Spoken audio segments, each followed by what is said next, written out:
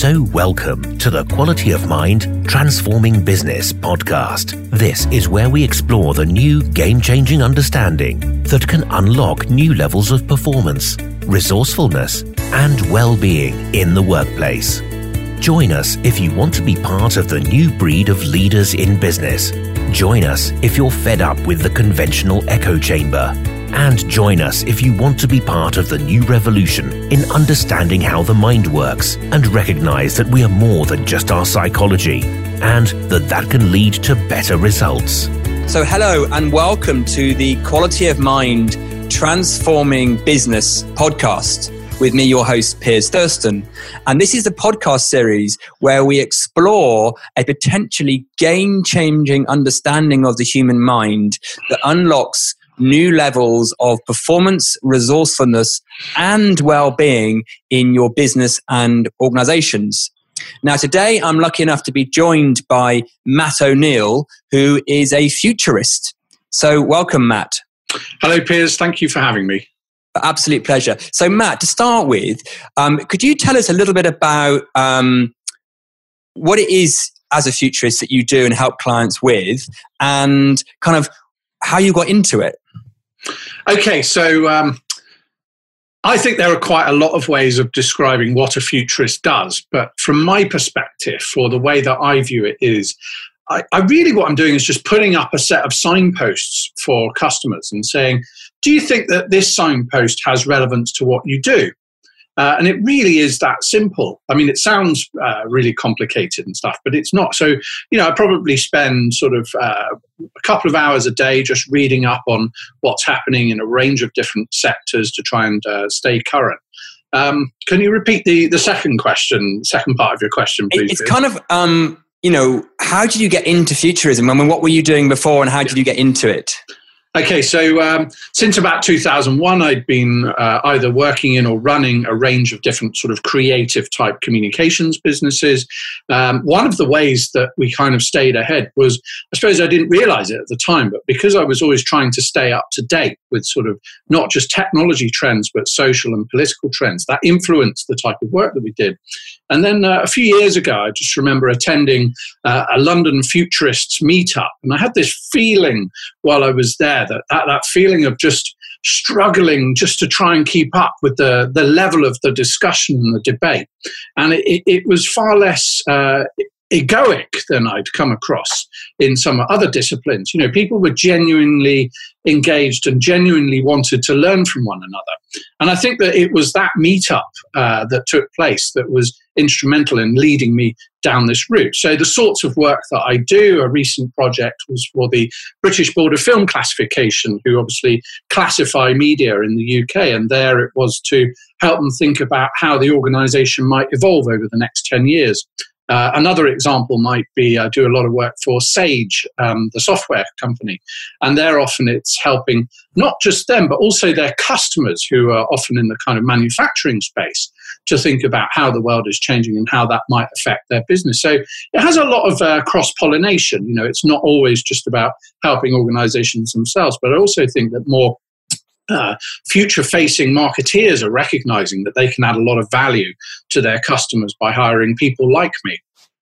And it's fascinating, isn't it? Because it seems with technology and just the way the world is enabled now that change is just a constant.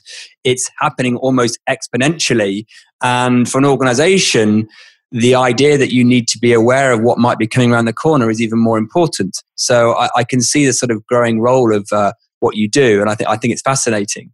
And the reason I was keen to get you on this podcast is because I see a link between the work we do in Quality of Mind and, if you like, future-proofing organizations. And what's been lovely is that you've seen that, and that's why you've come to see the work that we've done.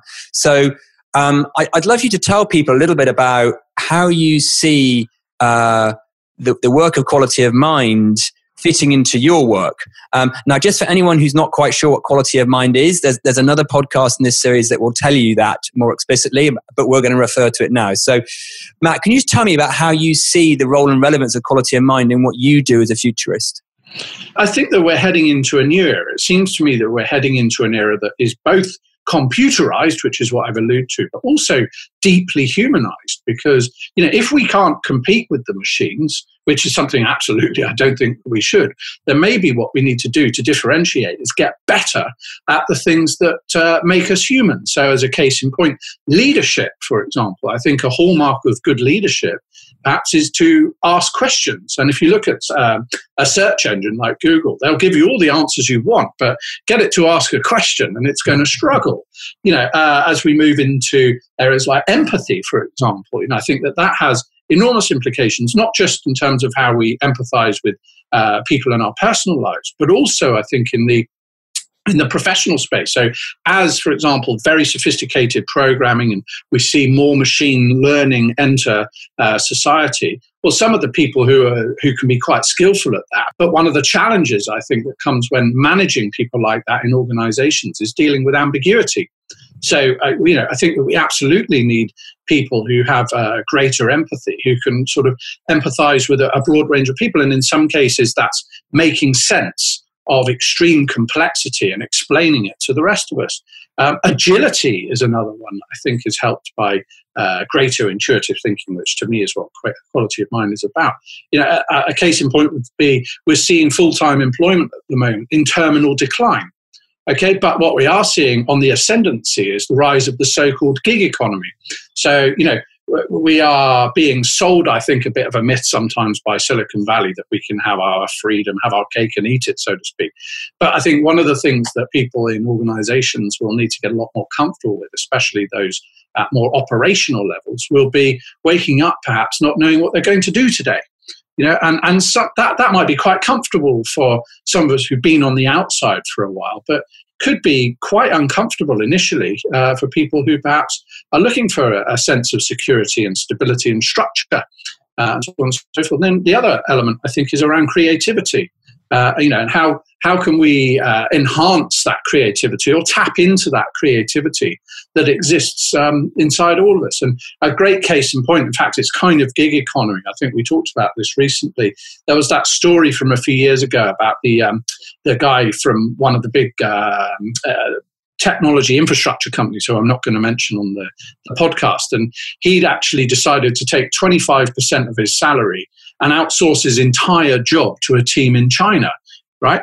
Now, up until the point that he was fired for doing that, he'd actually won an award for being the most productive programmer in the business. And I think it's that kind of creativity that he must have had some kind of realization in order to inspire that we're going to need much more of, I think, going forward. We are not so much, I think, in the kind of systematic world as we are in the inherently much more intuitive and creative world. And that's fascinating what you're saying there, because as the world gets more advanced, progresses quicker, and gets more technology, actually the need for our innate human attributes of clarity, resourcefulness, intuition, empathy actually increases rather than decreases. 100%. And by the way, if I may, Piers, that's also echoed, I think, by some of the work that's come out of the World Economic Forum. So in 2016, they produced a very well-cited report called the Future of Jobs Report. And I can still picture in my mind, there was a table. So they had top 10 most desirable skills in 2015 versus 2020. And whilst at joint first, we still had complex problem solving. Very interesting to see that from 2015 to 2020's prediction, creativity rose from 10th to 3rd place. Okay, critical thinking rose from 4th to 2nd place. Yeah. Now, both of these, I think, are the hallmarks of what we are inherently good at, which is asking questions. So, sorry to interrupt you. No, I mean, I think it's a great point, because that's what I think, I see, and I think my clients in the business world sees as well. So some people see it more than others. So I guess the question now is that what do you see? Because, you're someone who's been around the kind of personal and professional development arena for a while. What is it that you see in the understanding of quality of mind that you think is, dare I say it, unique in helping organizations deal with everything you've just talked about? Well, what is it about quality of mind that has a relevance for that? So I think when you look at dare I say it, traditional leadership training or traditional coaching, it seems to me that it's very much kind of outside in. It's very much sort of taking a set of processes, or I think sometimes you call them do's, things that you can do in order to have a desired output. But that doesn't seem to me in line with how the system works. It seems to be much more inside out. It's much more, it's our minds that are creating our reality. But anyway, we needn't go into that too much. But, what I find really helpful is that, once we better understand how the mind works. So if we take emotion, for example, something that you said to me a while back that resonates perfectly. When we see emotion for what it is, it's really, as you described it, like a barometer for how the system, how our human system is feeling in a given moment. But what that implies is that it's constantly changing. So ideas of things like stress or anxiety, which are commonly associated negatives in the business world. It seems to me, and I've had this in my own experience, once it's recognized that those things are transient, they don't seem to hang around as much, or certainly from my experience, I don't attach as much importance to it. And once, if that has a contribution towards our mental health, then inherently it just seems that it's going to make us more productive. Just seems obvious to me. I think that the real thing that it taps into is something far deeper, something a lot deeper, which is this idea, and I know it's not great to give it labels, but, the more intuitive part of ourselves, which I, now, thanks to the course that I did with you, has become so much clearer. So just everybody, I think, has had that feeling of whether they are in the shower or the bath, or perhaps they are even on the toilet. Suddenly they have a brainwave that just seems to arrive that you could have spent, weeks trying to think through with that sort of cognitive mind cranking the handle. And suddenly it just becomes obvious. And that seems to have arisen from something, much more, dare I say it, primitive or something more fundamental. And that's where I think that what quality of mind really can help people with, because it's allowing, or it's just sort of helping people to realize that there is this invisible power almost that just is there. And when it arises, it's nothing. It's like nothing else. It's fascinating. And the true gift, I think, of quality of mind is actually not just having the felt experience, which we might have in the shower or in the toilet or whatever. It's also recognizing what it's made of as well. So, I hope that addresses your point. And obviously, everybody out there can probably see I'm a real advocate for this. Well, that's nice to see. And there's lots in what you said there, Matt, actually. And I think one thing you described it as, I think, during the course we were on, that you said, this looks at not who we are, but what we are.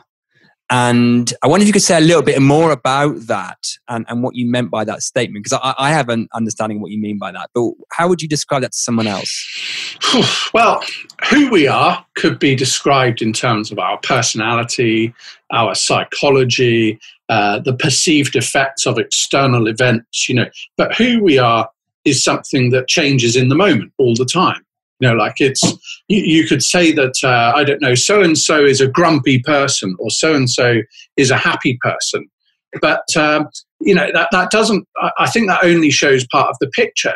What we are is something that I think binds all human beings together. One thing I didn't mention was that I'd been engaged in various spiritual activities probably since about 2011. I was involved in non-duality and attending talks and retreats and reading books and so on and so forth, and all of which delivered, I suppose, sort of pieces of the jigsaw. But I have to say it was the quality of mind retreat that put those pieces of the jigsaw together. And I wouldn't say I'm no expert, but the clarity that I've got now compared to before doing the course is entirely fundamentally different. Well, that's great. And I think the way I sometimes describe it is that if you look at what's out there conventionally, where people look for their resourcefulness or their well-being, you've in the business world, you'll probably have courses that are around either giving you ideas or prescriptions in in what to do. So, here's 5 ways you can have a better, courageous conversation with someone, or here's a way to set goals. Or they're even prescribing your attitude. So, be authentic, be positive, be open-minded. So there's a prescription around behavior or attitude, and there's a lot of courses doing that. Then there's others that are about helping you understand self. So you understand your personality, your style. It might be what's called a DISC profile, or an MBTI, or a Belbin, and there's lots of them. And you have more self-awareness about how you operate, because you might be blind to some of that. And the idea is that once you're more aware of that, you can have some acceptance of it and hopefully navigate around it. But the real gift, though, if I might add something, is that it's you could have those skills, and those skills, or those learnt skills, could be really helpful. But the real gift, I think, that you gave to us and a lot of others was recognizing that you don't just pull the lever. It's more about the intuitive self, that part of yourself that feels more invisible. Knows when to pull that lever, and not just when, but how to pull that lever as well. Well, that's exactly the point, because I, for the first 10 years of my career was doing both of those two first things I spoke about. And you would get some good results. It wasn't worthless. That's why organizations over the years, decades, have invested in it. However, it was never consistent. It was patchy. Some people would get it more than others, and some people would have to maintain it and do it, because they were still psychologically doing it, whether that's being aware of the fact that they can be a bit micro detailed, or remembering to be open-minded. So it was almost on manual. It was on psychological managing. Now, what the principles behind quality of mind are pointing at, which was just such a revelation for me, was that there's something more upstream to that, which is common to all of us spiritual human beings that we are, that can actually run a lot of that for you, which is to your point. And once you fall awake and tap into that, it comes online. It's like you get your mojo back, and your ability to be in flow or in the zone where those unhelpful behaviors tend to dissolve, and an obviousness of what to do and be sort of arises, actually mitigates the need for a lot of those other sort of either prescriptive attitudinal behavioral courses or understand self. So the principles behind quality of mind were really sitting above that. And then the other thing that you said, I think is so fascinating, is because there's another part of the world that looks at spirituality and let's call it non-dual, which is definitely not the business world. And I first looked at that back in late 90s, and although something resonated with me about it, I just couldn't see how it was useful. I just could not see, that's all fluffy and it's all woo-woo, and there's something quite nice feeling about it, but I've got no idea why anyone in the business world would be interested. I couldn't see the connection to resourcefulness, performance, and well-being. And now the principles that we talk about behind quality of mind seem to kind of rejoin that back up with what we're doing at a psychological level, and demystify that, and reveal some of the invisibleness of what was going on anyway, but we just didn't see it. And that's why it sits in a different place to most of the other things out there. So, I think I'm probably just summarizing what you're saying, but is there anything else? I would add something to that, Piers. So since having the realization, it occurs to me that so much sort of, I think it's almost borderline arrogant sometimes of us, of the species, to think that, we can sort of manipulate a system that has spent millions of years evolving.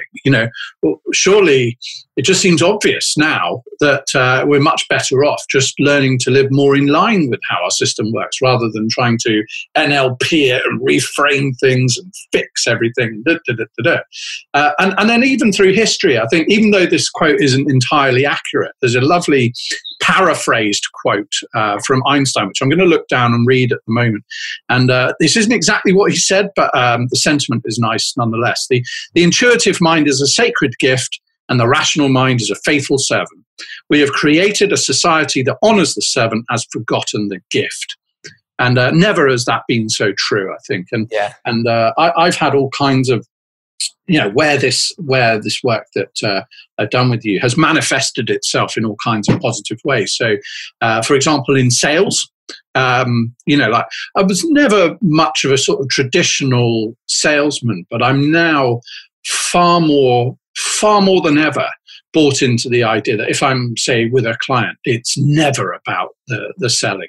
In fact, you only need to know, I think, about the product or the service. You don't always need to have all the answers. The features and benefits are sometimes not the most, they're not the most important thing, frankly. The most important thing is, I find, just sitting down and listening. And what if you don't have the answers?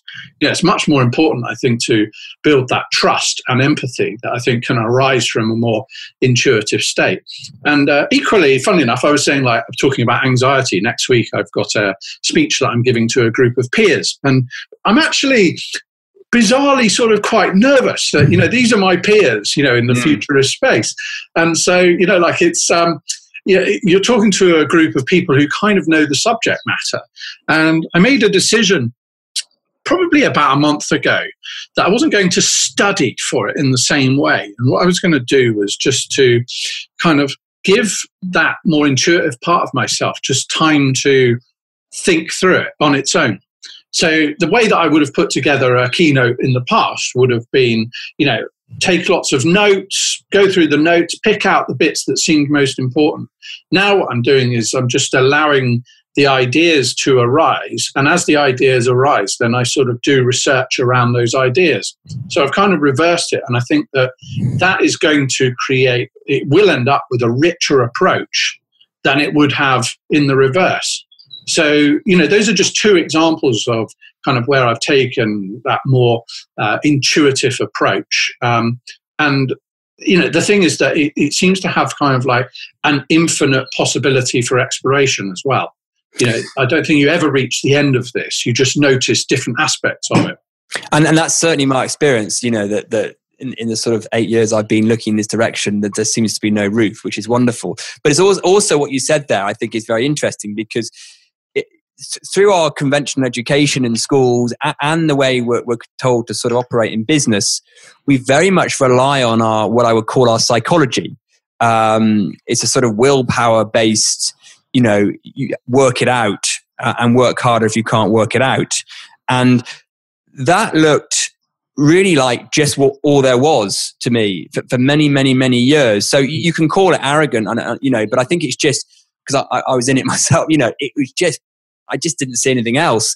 And what this understanding brings in, and you described it as an invisible power, is there's something else available to all and any of us that is far more resourceful and useful and powerful than our psychology. Yet we seem to have got ourselves into a place innocently where we've been relying on this psychology to do it. And once people in the business world can join the two, right? So it's not ignoring your learned self and all that knowledge and expertise, because that your conceptual mind is highly useful. That's why people are good at their jobs at a technical level, right? So it's not ignoring that at all. It's recognizing we're so much more, and not using that conceptual, psychological managed mind to do the jobs it wasn't intended to do, which is basically Einstein's quote. It's very relevant you brought that up. But we've kind of ignored, disrespected, and therefore dumbed down our ability and capacity to access that because we've been so focused on the other way. Yeah. You like in a biomechanics sense, having a massive left bicep and nothing on the right side. Or like those bodybuilders who have the huge chest but tiny toothpicks. Well, that's right. And if you told me that 5 years or 10 years ago, I probably would have nodded my head and thought, yes, I know what you mean. You're talking about right and left brain. But no, we're not talking about that. We're talking about something much more fundamental than brain. This isn't about brain. This isn't about neuroscience. Of course, it turns up in the brain. You can see it on an fMRI. But we're talking about something more upstream than that, right? Yes, at one level we can call it spiritual, but you know, we put it in language where it makes sense. So we're talking much more than just better parts of your brain. I would add to this. I think there is something. I was talking with a friend about this just a few weeks ago, and one of the things that's made me reappraise is the nature of intellect itself. You know, so before I was with you, you know, like the intellect, there was something, you know, like I liked being seen as clever, you know, but clever in the way that, you know, you could construct narrative, for example, or construct a story, or to, you know, argue with somebody. But to me now, intellect is something entirely different, and it all stems from everything that you've just talked about. It's not knowing facts and being able to rationally and analytically debate them, or to pull them apart, or to put them back together again. To me, much more now, it is that sort of exploration of the more intuitive part of ourselves. It's just a much deeper. Maybe intellect is the wrong word, but it just feels that is, and so a greater pursuit or a greater exploration, or just letting it unfold, that is far more profound to me now than it would have been a couple of years ago. Far more profound and I think one of these things, Matt, is that you know, we have to keep remembering this, is that as you and I talk, you know, it kind of makes sense to us what each other is saying, right? Now, no, that's not quite true, because everyone's probably had the experience of being in the bathroom or the toilet or whatever, and had that. Well, I think that bit, but we will all make meaning about what the word intellect means, and all words, you know, will all make meaning. So, but I think what we both also described is you can know something at different levels, and I'm really saying this to help the listeners kind of you know look a little more curiously, because you can know something at a knowledge level. So you can kind of read something and go, yes, I understand that, you know, I understand the words. You can then sort of know it as something that makes sense to you. So first of all, it's just understanding, does it, you know, conceptually make sense? Then it's knowing, yes, I agree with that. Yes, I see it like that.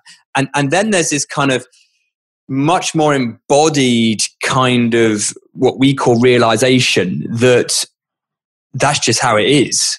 And you see it beyond the words, you see it beyond your knowledge or your understanding of it. And that is when the mind's eye changes what it sees. And we've, all of us, because we're human, will have had experiences of that. 100%. Some minor, when, you know, we've just realize something about, I've forgotten the name of someone and now I remember it, and it just pops in your mind, or bigger ones about, you know, ourselves, or even more macro about how the system works, or the mind works. And that capacity for realization was not something I respected, valued, or thought was fertile in any useful, relevant way. And now I realize it's at the absolute nub of our ability to perform, our ability to deal with all the things that are going on in our worlds, and especially relevant nowadays, given the pace of exponential change. So it's really that capacity to realize, which is nothing to do with that intellectual conceptual mind. I mean, it will have implications for it, but that's where we need to look. So I think for me, you know, going back right to the beginning of this podcast, you know, we asked the question, well, what's the relevance of the principles behind quality of mind for the future? I mean, for humans in the present as well, is us understanding more about our capacity to realization, because that's what's going to make the non-linear shifts that we need to survive and thrive in this world. So is there anything that you would add or disagree or agree with on that? No, I think you've summarized it perfectly. No, you know, I think that, I mean, maybe this is a subject for another podcast, but there are growing ideas within the futurists sort of movement about, you know, whether we should start enhancing our cognitive facilities. You know, so for example, they talk about the use of nootropics, which are sort of brain enhancing drugs, or there's even a whole political movement called the transhumanist movement, which suggests that we should actually merge with machines in order that we can keep up with them, and so on and so forth. But probably one for another podcast. But it's Yes. all ultimately around the mind. And it seems to me anything that we can do to improve our understanding can be a great thing. And I think also there's something around sort of like the practice of mindfulness and meditation and yoga. And I think this is worth addressing as well. So they're all good things. There's no doubt about it. You know, like they can change the way that, or create the sense of a change in the way that we think. But you put it really well. You said, well, they're more like they can open the aperture on what we are, because what we are is something more fundamental than that. And I've always I found that an absolutely beautiful way of looking at things, because one of the things that worries me a little bit about wide-scale use of meditation and mindfulness is that I think sometimes people are using it a bit like a drug. You know, like others might use wine, others might take illegal drugs or pharmaceutical drugs or whatever. But you know, ultimately, they're all about sort of changing your brain chemistry and changing your experience of thought. Whereas I think what you do is something more fundamental that I think sits higher than that. And I wouldn't say to anyone, I love yoga. I mean, I practice yoga 4 or 5 times a week. But it really resonated with me what you said, which was there is something that sits above all of that. But all of these things might, as you say, open the aperture like the camera lens opening to reveal something. But I think that by participating in your, certainly in your open retreat, it helped you see something far more clearly. Well, that's great. And I would agree with Matt. And I would sort of sum that up by saying that often innocently we're using things like meditation and yoga and whatever as a coping strategy for our misunderstanding of how the mind works. And therefore we use it as a crutch to help us get through the day. Now, there's nothing wrong with doing that, and there's nothing wrong with those practices. But what we're pointing to with these principles is something, as you say, that sits more fundamentally and foundationally than that can actually reduce your need to do those things. It doesn't always, because people just like doing them because they're nice things to do. But it takes away the reliance on them as a way of coping with the world, because you realize, you know, that your whole foundation of what you're trying to cope with is illusionary, so therefore you don't need them. But anyway, Matt, we're kind of getting towards time now, and it's been a fascinating conversation, and we've talked about so many things, and we could dive into all of them in more detail. But if there was one thing that you were going to sort of summarize with to put you on the spot, you know, succinctly, what would you say? Okay, the one thing that I've really started to enjoy exploring more now is when the understanding or the sense of the more intuitive part of myself turns up in everyday life. You know, it's not like a great big sort of wow experience, but it turns up in the most normal, pedestrian, sort of standard way you could think of. So there was one experience I had recently. There was a man in the side alleyway down my house throwing up over the side of the fence, you know, and he was a bit worse for wear. I'd just come in from a night out myself. Now, you know, I could have taken all sorts of reactions to it. I might have taken like, oh my God, there's a guy down the alleyway, you know, that's a threat. Or I might have had an anger reaction. But something happened, and it felt like just a moment of pure connection. I just looked at him, he looked at me, and I said, it's okay. You know, I've had the same thing happen. And it just came from a different part of me. It wasn't like here, it was much more here. And then there was almost an acknowledgement. Wasn't really anything said.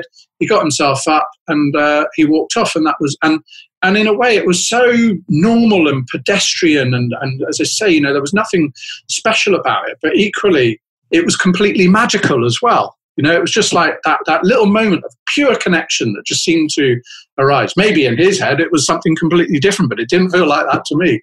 So I'm really interested in how it just turns up in everyday life. It's a great example of how, I mean, who could have thought you could have a moment of deep connection in someone being sick? You know, I mean, just to be a bit banal about it. So isn't that amazing that you found connection in that, and how ordinary that is? And I guess if we look at what's behind that, it just shows what we're made of and what we're not made of. And if we could start to see a little bit of that, you know, there's a relevance and value for the business world, which we'll talk about in other podcasts. But anyway, Matt, thank you so much for taking the time out. If people want to contact you, what's the best way to find you? Just put my details in at the end of the podcast. I'll give you the email. And I'll put it on the show notes. But if people have found anything in what we've said curious, interesting, they disagree or agree, please reach out, leave some comments, get in contact. Be happy to engage in a conversation exploring this potential game changer. Till next time, thanks, Em. Bye-bye. Thank you. If you enjoyed listening to this podcast, please reach out and leave us a review and a comment. If you want more info, check out makingchangework.co.uk or Piers Thurston on LinkedIn.